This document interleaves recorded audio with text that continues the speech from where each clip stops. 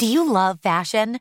Do you love getting compliments on how well you're dressed? Are you always seeking the latest trends? Then we're talking to you. BostonProper.com is your fashion destination and the only place to go for all those nods, head turns, and new styles. No matter the day, season, or occasion, Boston Proper has what you're looking for. Sophisticated, confident clothing designed to flatter and get noticed. So visit BostonProper.com now and start creating your perfect wardrobe. Boston Proper. Wear it like no one else.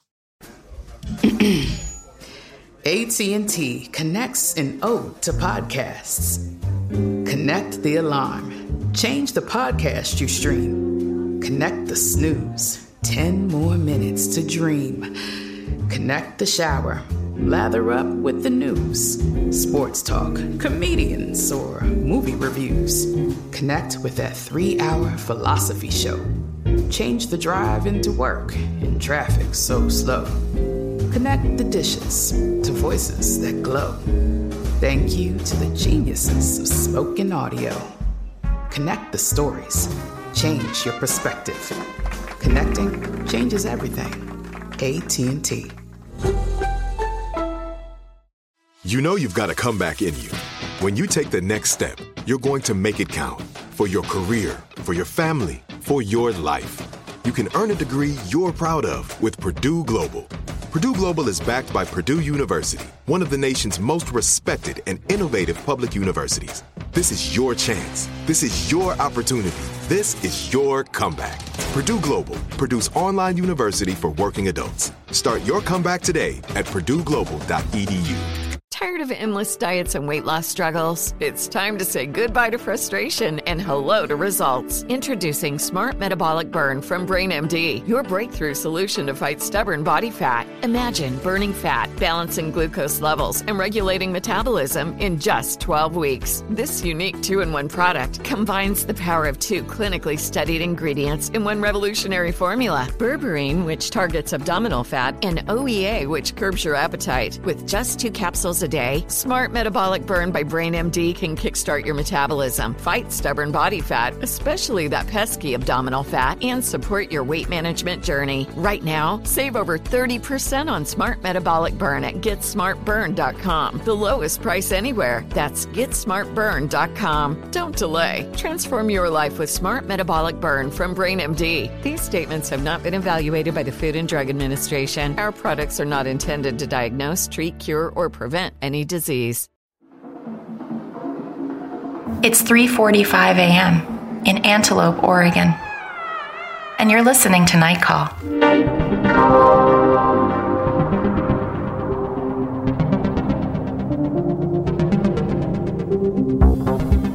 Hi guys, I'm Tess Lynch in LA, and with me are Molly Lambert and Emily Yoshida in New York.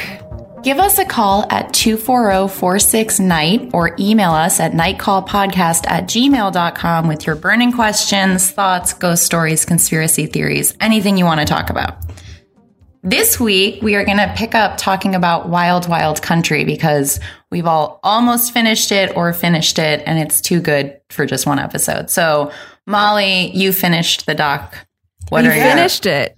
Oh, she yeah. finished it. She wins. Yeah, there's like 5 more twists at the end that I was saying as the doc is kind of slow paced. And then at the end, there's like a bunch of stuff where I'm like, hey, wait, I would like to know more about that part. Really breezed past that. There's so much Wild Wild Country content out there right now, and it's totally killing me because I don't want to read any of it until I'm finished. But I mean, I've seen these headlines on Vulture, the site that I work at, just like, the directors of Wild Wild Country still aren't sure who's right. And so at least I know that that's like still going to remain the same, where I have no idea how to even begin to think about who I agree with. Yeah, we were talking about that because I was thinking it was really funny in the first episode we did about this. We were all like, seems great, guys. I don't know what could possibly go wrong with this, even though we knew there was like a twist. Well, I had seen where they start poisoning people and drugging the homeless people, which is just, A+. You know you're on a great path when you're tranquilizing homeless people. Tess was just saying that's when you turn on the cult. I was also saying that initially we had kind of we were like, okay, these people in Oregon are being pretty racist and pinning a lot of, you know, their reception to these people as being from racism. I mean, I think I assumed that the fact that they saw a lot of white hipsters following an Indian guru and they were kind of like, okay, this seems threatening, this seems strange. So I automatically was not on their side. Yeah, I mean, I think both things are true. I think the white people in Oregon are racist and also the cult is evil. I mean, the cult is so evil. Well, what you realize is like, it's maybe just Sheila that's evil. Well, and I think that there is sort of kind of the argument of would any of this happened if the community had been more welcoming to them when they showed up. But also, and one thing that I think that the doc, as far as I've gotten through it, has elided, and this goes to my secondhand encounter with Osho this past weekend, is I think that the doc has really kind of glossed over how prominent the sex aspect of the Bhagwan following, whatever, Rajneeshism, which dies in a certain episode, the one I just watched. They kill Rajneeshism, but still, it was like a really big part of it that they kind of mentioned at the beginning, like, oh, it was the sex guru, but that was a really big part of it. And the women, what? Go ahead. Because I was already reading about cults a lot before this came out, just because we all are interested in cults and talk about them a lot. There's like a history of cults in America that are like Eastern religion themed, but then are like about sex. And so I was reading about, there was like a cult in upstate New York in maybe like turn of the century, I want to say, that was the first cult that like brought the idea of Tantra over to America and associated it with sex, which it was not in India. It was like its own thing, but they like kind of rebranded it as they like made it sexier, repressed Western, must go after all things horny. Yeah, and the sort of Orientalism of like the mystical East, where everybody knows how to bone in a different way. But it sort of began this tradition of people having these sort of free love cults that are sort of Eastern religion themed, but really have nothing to do with Eastern religion. They just are. Those are the trappings and style. It's like just the same way that I think the townspeople in Antelope saw this non-traditional community where, you know, marriage wasn't necessarily a part of how communities were built and it was more communal. I mean, I'm being very repetitive here, but that, you know, that threat to the nuclear family always then becomes anxiety about sex. But like the inverse is true too, where you can, you know, want to have something that doesn't necessarily resemble a nuclear family, some sort of like utopian post-patriarchal situation, but then it always comes back to sex also. I don't know. I mean, the documentary did have some pretty great sex footage. I also thought it was super interesting, like that even that spread out with that much land, that people are very NIMBY-ish about the sounds of the great sex. I mean, that must have been some really It must have been great. And it was kind of blamed on the lack of trees. It was like, it's just echoing over the plains. I was like, okay, well, this cult seems fine. But yeah, I also was reading on Wikipedia. I mean, some of the Bhagwan's beliefs were a little more troubling than I at least heard in the documentary as far as I got. I just finished the 4th episode. But he had kind of like an end of days thing going where he thought that everything was going to end in the 90s. And then he also, he kind of espoused like a form, Molly was saying, like, it's kind of eugenics-y, where it's built off of what I agree with, of like, if you're, you know, terminally ill and you want to end your life, fine. But then he kind of extended that to the idea that if you're unhappy with your body or someone else's, if you're not beautiful, like maybe get rid of you. And I was like, oh my God. Mentally ill. It's eugenics. He's into eugenics. And he's like, his explanation is like, well, like if we don't take control of eugenics, like the Nazis are going to anyway. So like, we better do like eugenics our for way. good, which is like not a thing. But I do feel like that's how a lot of like tech people probably think. Oh, totally. Yeah. Ours is the eugenics has enlightened. Yeah, eugenics has made a comeback. I was just thinking about it. I was like, the main difference between like Girls in Hoodies and Night Call is that we talk about like Nazis a lot more. Well, you're finding a lot of connections, Molly. You know, it's all connected. I was reading about the Nike guy some more to try and find out more about that swoosh, which I did. Do tell. It is a alternate swoosh that's not used as much called a pinwheel swoosh. Okay. And what you can't really see in that photo is that there are like lighter, it's like two swooshticas like over each other. So it's actually like an 8-pointed thing. So it's like a sunburst with swooshes. It's a sunburst with swooshes, but the way that it looks when it's printed, it's like you just see the white ones. It looks like a swastika. But I couldn't find anything damning about Bill Bowerman, the Nike guy. He seems like maybe he was fine. Maybe he was like a xenophobic guy, but he's like a Steve Jobs. He's like a Steve Jobs of sneakers. Yeah, but the Adidas and Puma guys were for sure in the SS, and I learned a lot about them. Their name were the Dassler brothers, Adi and something Dassler. Adi is short for Adolf. And his name is Adolf Dassler, and Adidas is his nickname, Adidas. But they were Nazis, but they also decided that they would get Jesse Owens to wear their shoes in the 1936 Olympics. So they were Nazis, but also capitalists who were like, we're going to get an endorsement from this guy. Whatever works. That is going to win. And he did, obviously. He won 4 gold medals in their shoes. So then after World War II, when all the other Germans were broke, they made a lot of money by marketing the shoes that Jesse Owens won 4 gold medals in. So they were like sellout Nazis. Yeah. That's interesting. Anyway, streetwear. You learned a lot about the origins of many streetwear brands. Well, I alluded to this earlier, but I did meet somebody who had met the Bhagwan. I haven't heard this story. I'm so excited. Molly mentioned it. Yeah, I mean, it was maddening because I spent the weekend in the Hamptons, which sounds fancier than it was. I just like stayed in a room in a lady's house in the Hamptons, which was actually quite nice. But she was like obviously kind of like an aged hippie. She had like some Buddhas in the room and some crystals and stuff. It was very chill, and like totally in the previous generation way of having Buddhas and crystals in your room, not the like millennial way. Like I was actually quite relaxed not like by it. Stark minimalism. Yeah, with, like, no, it was crystal. Definitely definitely not a minimalist. There was a lot of stuff. So she was very sweet, but then she gave me a ride back to the train, and we were just talking about. She knew that I was that I wrote about movies, and then we were talking about TV and how she had been binging a show on Netflix, and I was like, oh, the one I'm working on is Wild Wild Country. And she didn't know about it, and I started to describe it for her, and she's like, before I could even finish, she was like, I met him in the 70s in India. She said that, and this was like 30 seconds before she dropped me off. Otherwise I would have just peppered her with questions. But she said that she had been immediately put off by the sex cult stuff.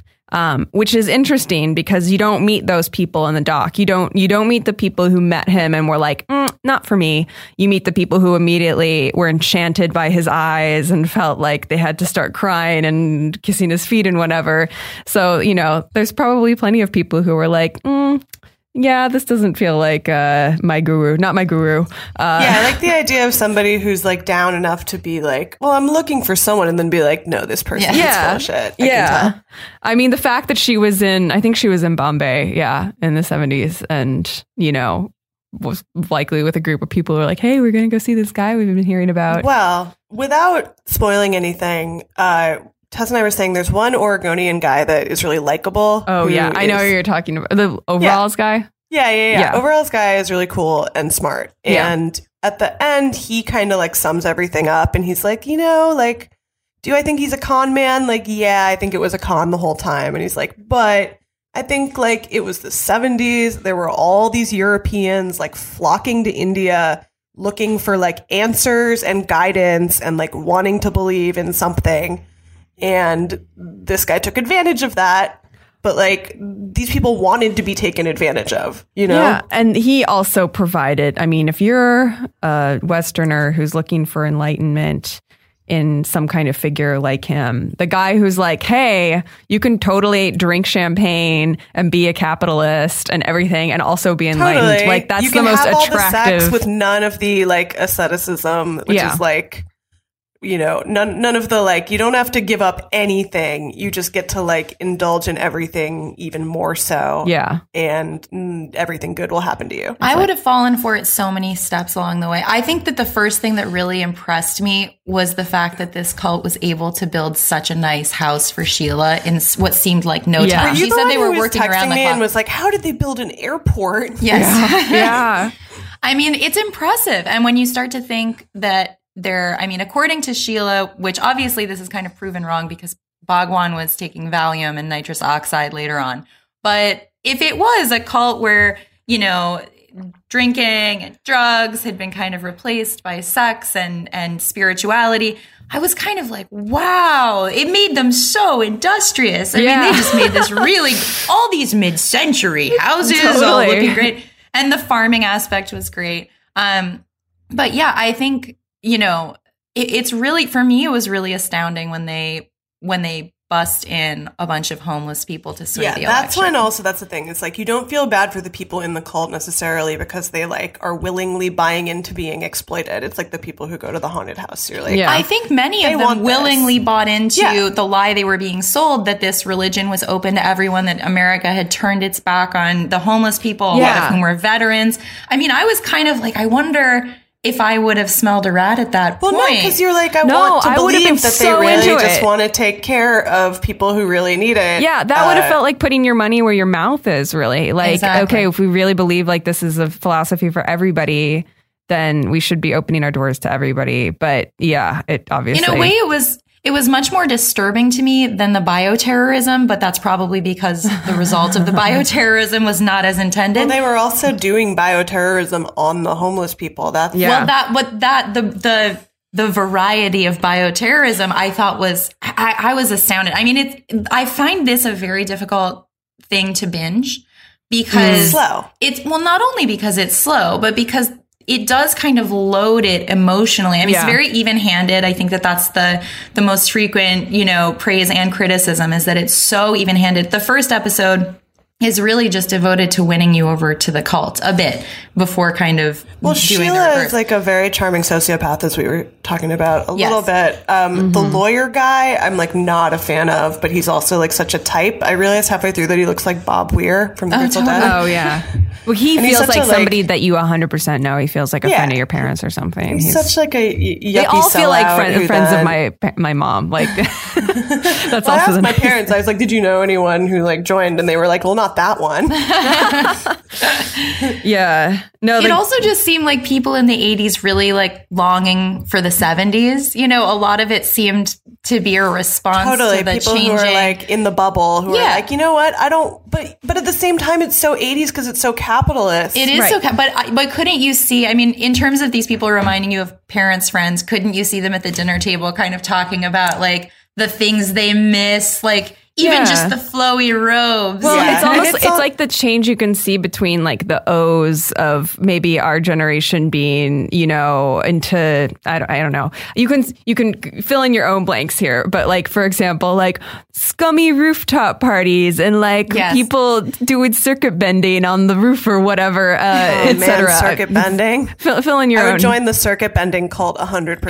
You know what? I think you have an idea. Yeah. But then it getting, as you get older, as you move on to your 30s and 40s or whatever, then you find the more comforting, like, don't need to challenge capitalism and the social structure that much version of that. Like, you find the kind of comfort version. I think that split is super interesting. Obviously, that thing of like the people who at the end of the 70s were like, okay, back to capitalism, like back to like regular stuff, because like that didn't work, so like reboot. And you know, a lot of hippies did become like yuppie sellouts. A lot of them made money in tech, especially. And then there's that sort of that technocratic capitalism. It's like there's a lot of like Steve Jobsiness to the Rajneeshis. Oh, totally. Of like do what you feel and also buy a lot of diamonds.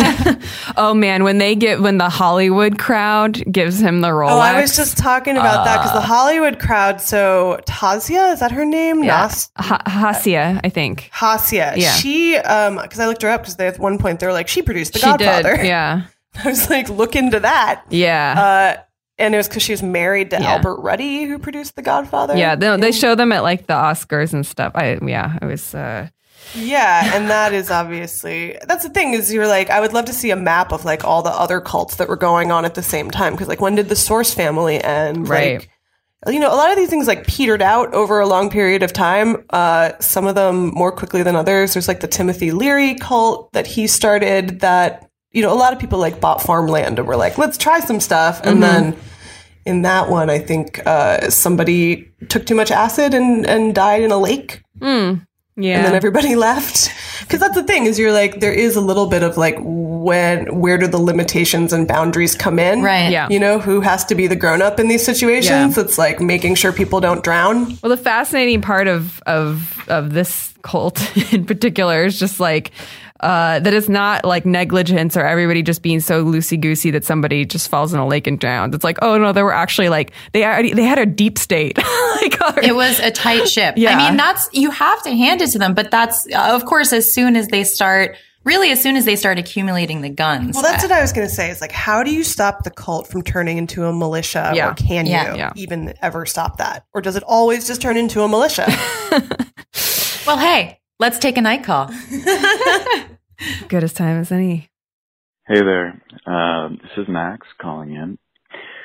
First of all, I just want to say thank you for the podcast. I am an insomniac, so appropriately enough. And it's often 1 or 2 in the morning when I'm listening. And I do deal with loneliness and depression, so it's nice during those long, lonely nights to have a sympathetic voice to listen to. But anyway, actually kind of on that subject, because of all the negativity going on in the world these days, I thought of asking you all to say what you like about each other the most. So, Molly, tell Tess and Emily what you like about them, and Emily and Tess, you do the same thing, and be real here. I mean, I know you guys are real, but like, this might get intense. Like, make each other blush. And also, which one of you is the id, which one is the ego, and which is the super ego? You guys are great. Thank you very much for contributing to my insomnia, but also to my happiness. And peace and love. See ya. Peace and love. Peace and love. Thanks for calling, Max. I feel like Max wants us to just have a like group therapy session as a podcast. I mean, we're like 11 episodes in now. It's time. It is time. We got to do a check-in. We got to do an emotional check-in. Also, it makes me happy that people are actually listening to. Anytime anybody calls in and says that they actually listen to it at night, it's very heartwarming to me for some reason. Yes. Yeah. Thank you. Thank you for listening. Using as intended. Yeah. So, who's the id, you guys? Do we go around? I feel like I have mine pretty clearly, but I'm wondering if everybody is going to be different just because. Okay, you do yours because you have it, and now I want to know. Yeah. Okay. Molly is the id, I'm the ego, and Tess is the super ego. Wow. That's what I thought. I'm the id? Yeah, you're the id. That's the only one I feel really strongly about. But I thought, Emily, I think maybe you're the id. Whoa. I thought you were the id. I can't be the id. I started like just the nature of this podcast and our original Life is Girls and Hoodies, me being the editor between you two, I can never be the id of this podcast. I'm always going to be either the ego or super ego. It's just impossible. I was struggling with, Emily, which of us was the ego and which is the super ego. And I was like, I think it's whoever has more guilt. And so I was like, I think it's me. I wanted to, I know this isn't exactly the question, but I really want to force this on you, which is Cheers astrology, which I now believe is real. Oh, tell me. No. I was like tweeting, because I was watching a lot of Cheers, and I was like, guys, I think you've been watching a lot of Cheers, Molly? I haven't. Yeah, did you know? I haven't finished heard about it, this. Actually, I finished the whole show. Watched all 11 seasons. Wow, congratulations. No regrets. Thanks. Really making good use of my life. Yeah. Yeah, but I was like, I'm a Carla with a Lilith rising, like as a joke. And then somebody like wrote me a message and was like, I've been listening to you for like a long time, and like you're actually like, here's what I think you are and why. And they What were did like, they You're think? not a They were like- Lilith rising, though. they were like, you're a Rebecca because like you're cynical and you have like a deep voice, and you have a Diane rising because you like use big words a lot. And I could see that. and I was like, oh my God, they like read me to the ground. Like I kind of right. I kind of feel like you're a Diane Woody rising. I like that. I like I a could see little that as witty. well. But then I wanted to see what you guys think you are. Oh man, I have no idea. I feel I like have no. I'd have to have just watched 11 seasons to know. I feel Is the- I is always the remember problem. whenever I go back in and do a run of it. I've never watched the whole thing all the way through, but I always feel a very strong affinity for Cliff Clavin. What? Cliff sucks. I'm sorry. It's just The show is like Cliff is one of those characters who at first I was like, he's so new and weird, and then by the end they all just are like, fuck off, Cliff. Like, amen. I haven't seen the end. So maybe you're a Cliff with a Norm rising? Is that what you're saying? God, I was- that's sad. I was going to diagnose you as the rare double Lilith. What? Oh my God. I like, the double Lilith is strong. That's like a double Virgo or something.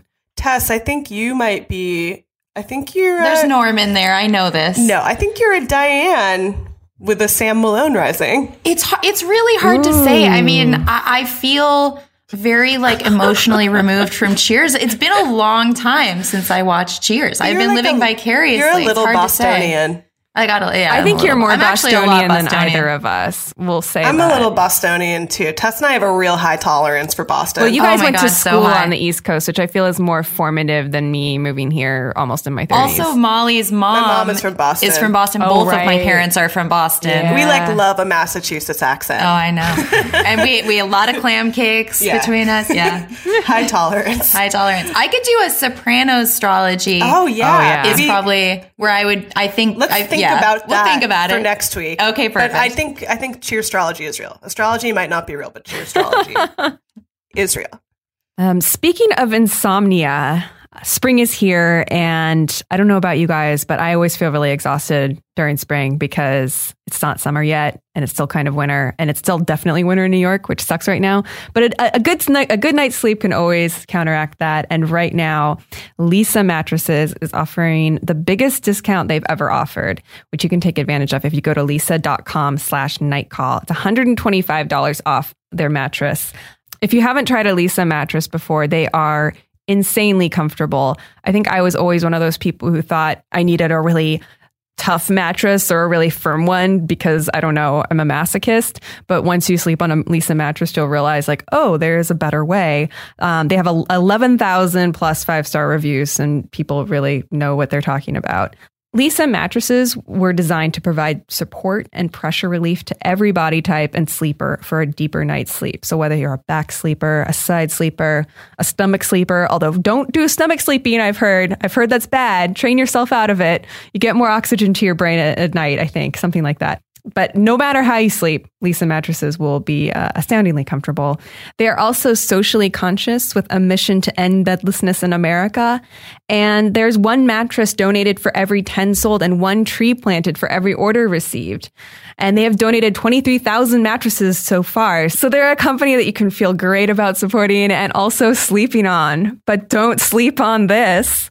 Go to leesa.com/nightcall right now to get $125 off your mattress. Again, this is the deepest discount you're going to find, so you should take advantage of it. And tell them we sent you here at Nightcall. As far as saying nice things about each other, can I just say that one of the nice things that has been really fun to think about recently is that we've been working together for 8 years off and on. What? I was thinking about it the other day. Because I wrote my first piece for Grantland, I believe, in 2011. Molly had joined then as well. Emily, I think you came. I came in 2012. 2012. Yeah. And so that's when we all started working together. It sort of has like opened a portal to the last time we all had a show together. It's strange. Yeah. Which was totally, I mean, I will say I started the podcast because I was like, still at that point, and it got better over the course of time that I worked there, but there were about, I think, 3 total Grantland female employees. And so I think I desperately wanted to have a corner. Well, the first name that the podcast was almost when we were like, what should it be called? And they were like, how about Grantland W? And we were like, no. We spent so many months just being like, no. Yeah. No W. Yeah, no just W. regular. But I mean, it's kind of cool when you think about how many people do you work with, over that amount of time, and you take breaks and you come back together. Because when we first started working together, it was a different world. Yeah, you guys. I get very emo thinking about it because I'm like, wow, those people that are my friends from that time are like, we have known each other for a long time now, but obviously I'm always still like 5 or 6 years behind where reality is. So I'm like, that was just yesterday. Yeah. I'm like, no, it was a long time ago. And it's also like the industry has changed so much. I mean, when we all started working together, everything looked completely different and the optimism was completely different. And I think it's kind of amazing for me to see what you guys have done since then and how you've continued to kind of work separately. Like we've all been doing our own things, but I pretty regularly have been checking in about what we're all interested in. And there was never a moment when I didn't like wish we still had a show. Absolutely. Oh, yeah. Me too. And I mean, during the last Girls in Hoodies, when I called in, I cried. Yeah. We cried. Oh, man. So I think it's cool when you admire the people that you work with so much that you kind of seek them out across different places, outlets. Emily scrubbed her Facebook and she sent this message that she had sent to me on Facebook that was like a fan email before we were friends that I totally never got or I would have responded to. I didn't like read it and be like, because Emily was like, you probably read this, and we're like, you're a stalker. Well, it was because we had a lot of friends in common, and I think you had liked something of mine on Facebook, and then I was like, hey, I should like strike up a conversation with Molly because we have so many friends in common, and then it didn't happen for like 3 more years or something. Yeah, but it was like that, that optimistic internet time also when we were all on Tumblr and we were like making friends through the internet and being like, this is cool. Like, it's no longer sketchy to make friends through the internet. It's like you meet people that write things you like online and then you meet them in real life and they're kind of like the person that you met online. Yeah. Although some people are totally different in real life and that's also really weird. Well, now, I mean, at this point, we have old friends who are internet friends, whereas it always seemed like those were going to be kind of your new friends. Passing. Yeah, exactly. They're your new friends. They're not like your close friends. But now I've seen. It's a certain kind of, there are people that you're like intimate with on the internet at like a certain level of like maybe you've never met them, but you like quote unquote know them for like a decade. Yeah, now you have old friends who are your internet friends and some of them end up getting married. I've seen 2 couples from Tumblr get married, have kids. Yeah. Oh, man. It's fun. But anyway, I think one of you were the the first person on Tumblr I ever witnessed get get married, Tess. Oh, really? Hey. But I didn't marry a Tumblr person, so it's not as special. It's not as spicy. Objectively. Yeah, it's not as spicy. Probably bodes better for a pre-wedding hashtags time. But I feel like I'm closest with the female friends that I've made from the internet, and I don't really... I mean, I guess it's because if you're straight and you're making opposite gender friends on the internet, you have a high probability of like one of you creeping the other out at some point. But it's nice because, we're old internet friends and real friends, and we've been podding in one form or another for a while. So I appreciate that about Internet friends. Internet friends. I'm going to say really quickly one nice thing about each of you, rather. Tess, I think you have very good intuition about everything that you like and don't like and believe in. And I think I'm more wishy-washy, so I admire that. And Molly, I think you are probably the most curious person I know, which is a great quality. That's all. Oh, that's nice. Guys. Wait, did I say nice things about you? I'm going to No, you didn't. You don't have to. I was just thinking. No, I want to. I like this question. Yeah, Emily, I think you're a brilliant genius. Tess, I also think you're a brilliant genius. I love you guys. And it's cool to be on the internet radio again together. Okay, let's take a different night call. We're done. Guys, I got allergies. I gotta go. Bye. Hey, friends. It's 1:15 in the morning on a Tuesday, which in my life means I'm just finished up with tabletop RPG night during the week and returned home, occasionally scouring the internet for new ideas or games we might play in the future, and stumbled upon a post from Reddit user Funnel27 that is a Frasier RPG, tabletop RPG entitled Boss Dragons and Scrambled Eggs. So obviously, I thought of the three of you, and whether or not you've had any experience with tabletop RPGs, and if so, if you'd be interested in playing an RPG with Niles, Frasier, Lilith, and Daphne. Have a good evening. Well, yes, I have played tabletop RPGs. You guys haven't? I don't remember. No, we're not nerds. I don't know what it is. I always forget. Just I'm the only while it nerd. was playing. It's Dungeons and Dragons. Okay. Yeah. Yeah, That's what it's we're like talking the about, one you right? play with pen and paper and dice. Like, Yeah, then I have. You have? Well, I played Dungeons and Dragons in junior high. You did? You knew that. No, I did not. I didn't do it, I think, because I was like, Tess would think it was uncool. Only once or twice, okay? Only once or twice. There were like some kids who played Magic in the break room, I remember. I played a little Magic in the break You room. did? But only like once or twice. Oh my God. I literally, you don't need to downplay it. Be proud, Tess. Be proud. No, but the problem was that I had trouble understanding the rules. Well, yeah, I don't like those kinds of games because there are too many rules. It was awful because I was ashamed, and then I was like, okay, I'm going to do it. And I started doing it, and then it made me feel dumb and bad at being a nerd. And so it wasn't even the uncoolness. It was my ineptitude that made me not want to do it anymore. I can't deal with structured gameplay. Well, Molly will be like, let's play Scrabble, and then it'll get to the point where you're winning, and she'll be like, I got to get out of here. That's just one time. I have a place to be. And you're like, you have to play Scrabble. And, it's not like Molly been going really fast and everyone else is taking like a long time. Everybody's doing their best. I get too antsy. And then Molly's got to go. Games take too long. The only game that doesn't take too long is Boggle. I know. Boggle's the best game. That's funny because I my experience, and I don't think this is a bad thing at all, because I also I like board games a lot, and I think people who I think that it is. I tend to think of it with anxiety in my mind. Like if you tend to be antsy or have social anxiety or maybe I don't know, it's tough, then a board game is always reliable because you're like, an interaction I can do. I think that's a lot of I'm always like, what's a great interaction is just talking. Yeah. But we played Uno at a bar for a while. Yeah, we did play Uno at a bar. And that was really fun. That was fun. I do like Uno. I like Uno. I also like video game RPGs a lot. Those are my favorite video games. Yeah, because they're Japanese the chillest RPGs from the 90s. Mystical Ninja, greatest game of all time. Yeah. I mean, I like tabletop RPGs. I think I got really obsessed with the idea of running one, creating a campaign.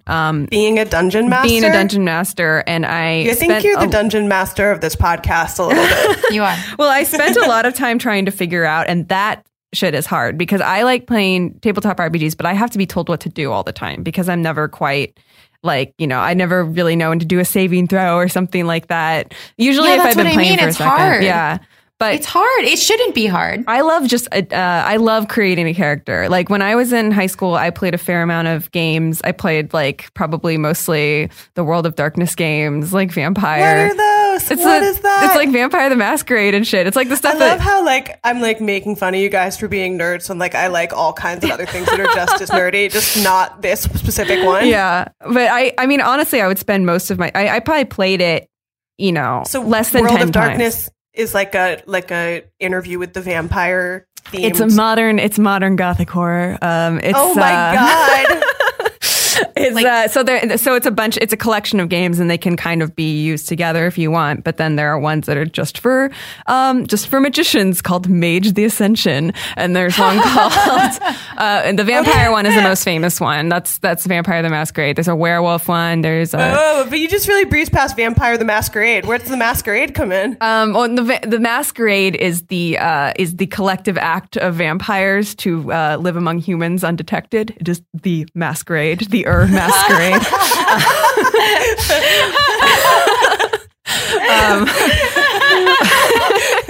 Okay, cool, Lestat. Yeah. So there are all these different classes of vampires that you can be on. They all have different. So there's like the artsy romantic ones, and there's like the like blue blood ones, and Who is your character? There's like an academic class of them. No. That's in Mage. I had a character that was one of those. Mage. Yeah, I don't remember. Who was your mage? That was like a professor. It was like a professor. Professor of vampires? Maybe. I don't. Yeah. I think. No, it's me, Professor Bloodthirst. I live amongst you. Don't look at me in a mirror too closely. I'm a doctor of phlebotomy. My basement apartment. Don't look too close. But that one is like well, there is a species of the vampire ones that are called like the Nosferatu vampires, where you look like Nosferatu and you're so ugly and scary that like immediately people run away from you. Like that's just built. If you're going to be that kind of character, it's just like part of it is you're never going to be able to like, con your way into human. Masquerade? Yeah, no, you won't. You have to hide out. But that's such an allegory for being a teen. Totally. No wonder they loved it. Nosferatu. Yeah. I mean, I'm trying to. So would you guys be down for a Frasier RPG? Totally. Yeah. I feel like it would be the Frasier RPG would not be. It wouldn't be like. I mean, you could do one where you're just playing as the central cast, but I feel like a more interesting open version of the game would be like a Seattle '90s role playing game. So you could. You know what this should be? It should be a CD-ROM. Yeah. Mm-hmm. It kind of reminds me. You remember Jesse, an ex of mine, but he always wanted to do a show that took place in a cafe in the 90s in Seattle, like just as like a world that it just like the people that live next to Frasier. Yeah. Like the people, like the staff of Cafe Nervosa, basically. I've been getting really into side stories just as like a thing that I know is like a big thing in anime. Where it's like, oh, another story that takes place during the main story that everyone knows. There's like a battle royale one. It's like, hey, here's some other kids who were trapped during battle royale. Yeah. So I do love the idea of just like, like who is like the Gunther of Frasier? Who's like a bulldog. Yeah. A bulldog plot line. Yeah. About or like bulldog's secret life. Yeah. I feel like you could have, the different classes would be like, I mean, they would be literal classes. They would be like socioeconomic classes. And there would be things that you wouldn't be able to do if you were pulling minimum wage at Cafe Nervosa that you would be able to do if you were part of the wine club or the opera club or something. And then there should be like the movie Singles. There should be like a cast from there, like a grunge cast. Yeah, totally. I mean, Emily, if you were wanting to do an RPG, this may be the one to do now that we're discussing it. Well, it seems like it has it's hard venues. to, it's sort of hard to, I mean, Dungeons and Dragons has the most familiar rules to most people. So it like theoretically is best to build off of to make something. But there are also parts of it that are just like in unescapably Dungeons and Dragons-y, like just like the way you do combat, like having an axe instead of it's just like kind of some of it is inescapably fantasy oriented. Because I wanted to do one that was set in a post-apocalyptic Portland. And I had kind of mapped it out like I was using an actual city map and everything. I think the theme of this episode is post-apocalyptic Pacific Northwest. Yeah, exactly. That's the theme of every episode in a way. Well, there's something very, I think, compelling about how everything, like instead of things kind of turning to dust or something in the plains or in the desert or something, that it all turns green. Yeah, it becomes annihilation. It's annihilation. Yeah, you're just in like bright green emerald moss all over, like eating buildings. I love when stuff goes back to nature. Yeah. Hey, speaking of going back to nature, we asked for some ghost stories and you guys really delivered. If you have a ghost story that you would like to share, you can give us a call at 240-46-NIGHT or email us at nightcallpodcast@gmail.com. Just keep throwing that at you. But I think we should take some ghost story night calls, you guys. Yeah, let's take some night stories. Hey, Night Call, this is Kate. I'm calling with a spooky story for you. It's something that has happened to me recently in the past couple of weeks, probably 2 weeks. I've been getting calls from a private number, so I assume someone who has, I think, star 67 their number, so I can't see the number. It's private, it's blocked. And the first couple of times I missed it or ignored it because who answers private numbers, and it never left a message. Then finally I picked it up. I was in a car with some friends and I put it on speaker just to be like, what's going on? And the first thing I hear is, hello, like the ice cream truck thing, that voice that's like, hello. And then it starts with an ice cream truck song. I can't remember if it's the Scott Joplin song or Do Your Ears Hang Low or whatever, but anyway, it's a recording of the ice cream truck, and it just loops. So obviously I was pretty freaked out, and I kept getting the calls for the next couple of days, and I only answered it like one or two more times, but each time it was the exact same thing.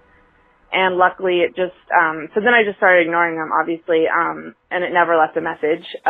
So that was the biggest blessing because I hate voicemails, especially creepy ice cream truck loops.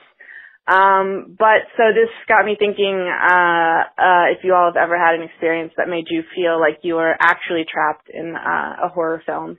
But luckily the calls have actually stopped. I almost hesitated to make this call because I didn't want to jinx anything. So anyway, that's my spooky story. And let me know what you think. Okay, bye. That is very disconcerting. That did not go where I thought it was going to go.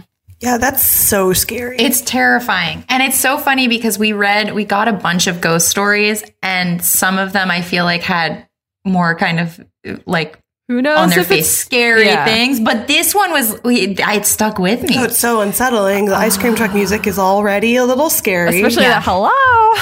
I mean, that's how I answer the phone when I pick it up, but not vice versa. Hello, it's me. That is really scary. You know, that goes back to something that I was always really afraid of. I don't know where I would have gotten this idea from. I think it was maybe a Babysitter's Club book, like the second Babysitter's Club book, I want to say, is where there's like a phantom phone caller that's terrifying the babysitters. But the thing of somebody calling and not saying anything, but you can hear breathing on the line and then hanging up, that was always like a big anxiety of mine growing up. Did it ever happen to you? Yes, it did happen to me once, and I was home alone, and I remember. Oh yeah, no, that was okay. Yeah, this is the one like the most insane like thing I ever did as a freaked out kid was that I was home alone. This happened to me, and I was so scared I ran barefoot to our neighbor's house down the street, and didn't, like, I don't know. I think I left a note for my mom and then just like left as soon as I could because I immediately started thinking about like, how am I going to get out of the house? Will I have to jump out of the window? Like all this stuff, and I remember. My neighbor was watching Uli's Gold, and that is now my principal association with that movie. Who's that, Peter Fonda? Yeah, the Peter Fonda movie about him being a beekeeper. But the opposite of spookiness. Exactly. It's a lovely movie. Oh, The Gold is honey? Yeah. Oh, guys. Yeah, there's something very Stephen King about that, obviously. Anything that's like a children's thing made spooky. Yeah. Well, it's like a clown kind of thing too. The janky music. It's reminding me also of like, now I'm gonna reveal that I also am a huge nerd who read the Christopher Pike The Last Vampire. Oh, I love Christopher Pike. Did you read those ones ever? The Last Vampire. So. They were like little more violent than some of the others. They're great. And there's one where the girl who's a vampire, I think, like chops someone's head off or somebody's head gets chopped off in an ice cream truck. And the dialogue is like, my favorite flavor, like cherry red. This stayed with me forever. Oh, so obviously it was very vivid in my mind. I actually got a call last week, and it was on my landline, and I picked up the phone, and it was a guy who was like, you're going to go to hell when you die, and then hung up the phone. And I Googled the number that it had come in on, and it wasn't a recording. It was a real person. Whoa. And it's a known thing. It's a really, I mean, it's a very half-assed attempt at like an extortion via like kind of casually thrown together religious group, I guess. Whoa, it's a known scam. It's a known scam, and it was terrifying. But it was a person on it. It wasn't recorded. It was a person. That's so freaky because I had a scam happen to me over the weekend. But it was a robocall and it was like a very robot voice, which is sometimes more scary because it sounds like Hal or something. But telling me that I was getting sued by the IRS for like... the IRS is suing you. Scary. Those phone calls that tell you. I got some calls for a while that were coming from like a Texas prison. That scared the hell out of me. And then I found out it was a scam. But also I was like, who do I know that would be in prison in Texas? Like calling me. And I thought about it a lot. And then I found out it was a scam. But I got some heavy breathing calls like a couple of years ago on my cell phone. And it was like a private number, couldn't call back. They would just call and like breathe and be creepy. And then I would hang up. It totally creeped me out. And then I like called the cops to be like, what can I do? And they were like, nothing. There's nothing we can do. They were like, they just didn't care. Yeah. So yeah, I don't know who's calling with the ice cream. But the ice cream truck is such a specific, like, what are you trying to do? Yeah. That's so scary too, because anything like that, I would be like, what are you trying to tell me? Exactly. Right. What does it mean? It's meant to drive you mad, searching for the meaning. Because if it's random, then it's still really weird. She should record it if she can, or like, get a recording of it and like zoom and enhance on it, only with the audio version of that, and find out if there are any clues. Here's the wholesome answer is maybe it's like a child calling you from a playground. Accidentally. No, come on. They're just accidentally calling. Dream on. It's not that. There's an ice cream truck just right there. And then always at the same point in the song. No way. On loop. No way. Hello. Well, maybe by us getting the word out, maybe somebody else will have gotten this too, and we can triangulate and figure out what's going on. Yeah, if you've gotten a prank call from an ice cream truck ghost, let us know. Let us know. We're here in service of the people. Maybe it's like a spirit trying to escape from like a Powerpuff Girls like popsicle or something. Like, set me free if you say the right thing. Oh, weird. Don't say the right thing. Thank you so much, Kate, for your call and for giving us nightmares for the next few weeks. And thank you, everybody, for listening to Night Call. Be sure to subscribe to us on iTunes if you aren't already, and leave us a review. We love reviews. The more, the merrier. You can also follow us on Twitter at Night Call Pod, Facebook at Night Call Podcast, and Instagram at Night Call Podcast. And as always, give us a night call at 240-46-NIGHT. That's 240-46-NIGHT, or nightcallpodcast@gmail.com. That's all. We'll see you next week. We'll see you next week. Bye. Goodbye. Hello.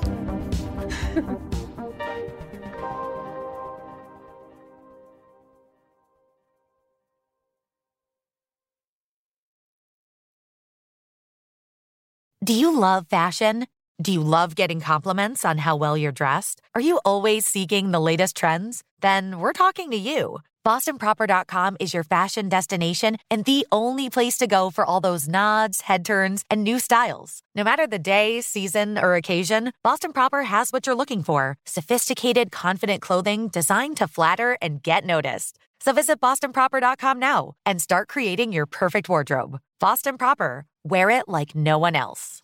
Tired of endless diets and weight loss struggles? It's time to say goodbye to frustration and hello to results. Introducing Smart Metabolic Burn from Brain MD, your breakthrough solution to fight stubborn body fat. Imagine burning fat, balancing glucose levels, and regulating metabolism in just 12 weeks. This unique 2-in-1 product combines the power of 2 clinically studied ingredients in one revolutionary formula. Berberine, which targets abdominal fat, and OEA, which curbs your appetite. With just 2 capsules a day, Smart Metabolic Burn by Brain MD can kickstart your metabolism, fight stubborn body fat, especially that pesky abdominal fat, and support your weight management journey. And right now, save over 30% on Smart Metabolic Burn at GetSmartBurn.com. The lowest price anywhere. That's GetSmartBurn.com. Don't delay. Transform your life with Smart Metabolic Burn from Brain MD. These statements have not been evaluated by the Food and Drug Administration. Our products are not intended to diagnose, treat, cure, or prevent any disease.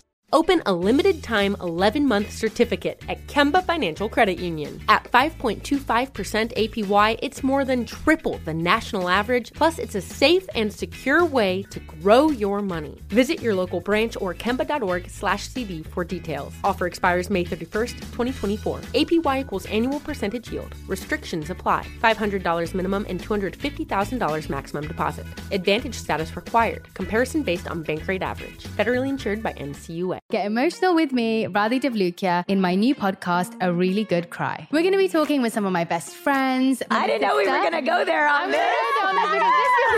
People that I admire. When we say listen to your body, really tune into what's going on. Authors of books that have changed my life. Now you're talking about sympathy, which is different than empathy, right? Never forget, it's okay to cry as long as you make it a really good one. Listen to A Really Good Cry with Radhi Devlukia on the iHeartRadio app, Apple Podcasts, or wherever you get your podcasts.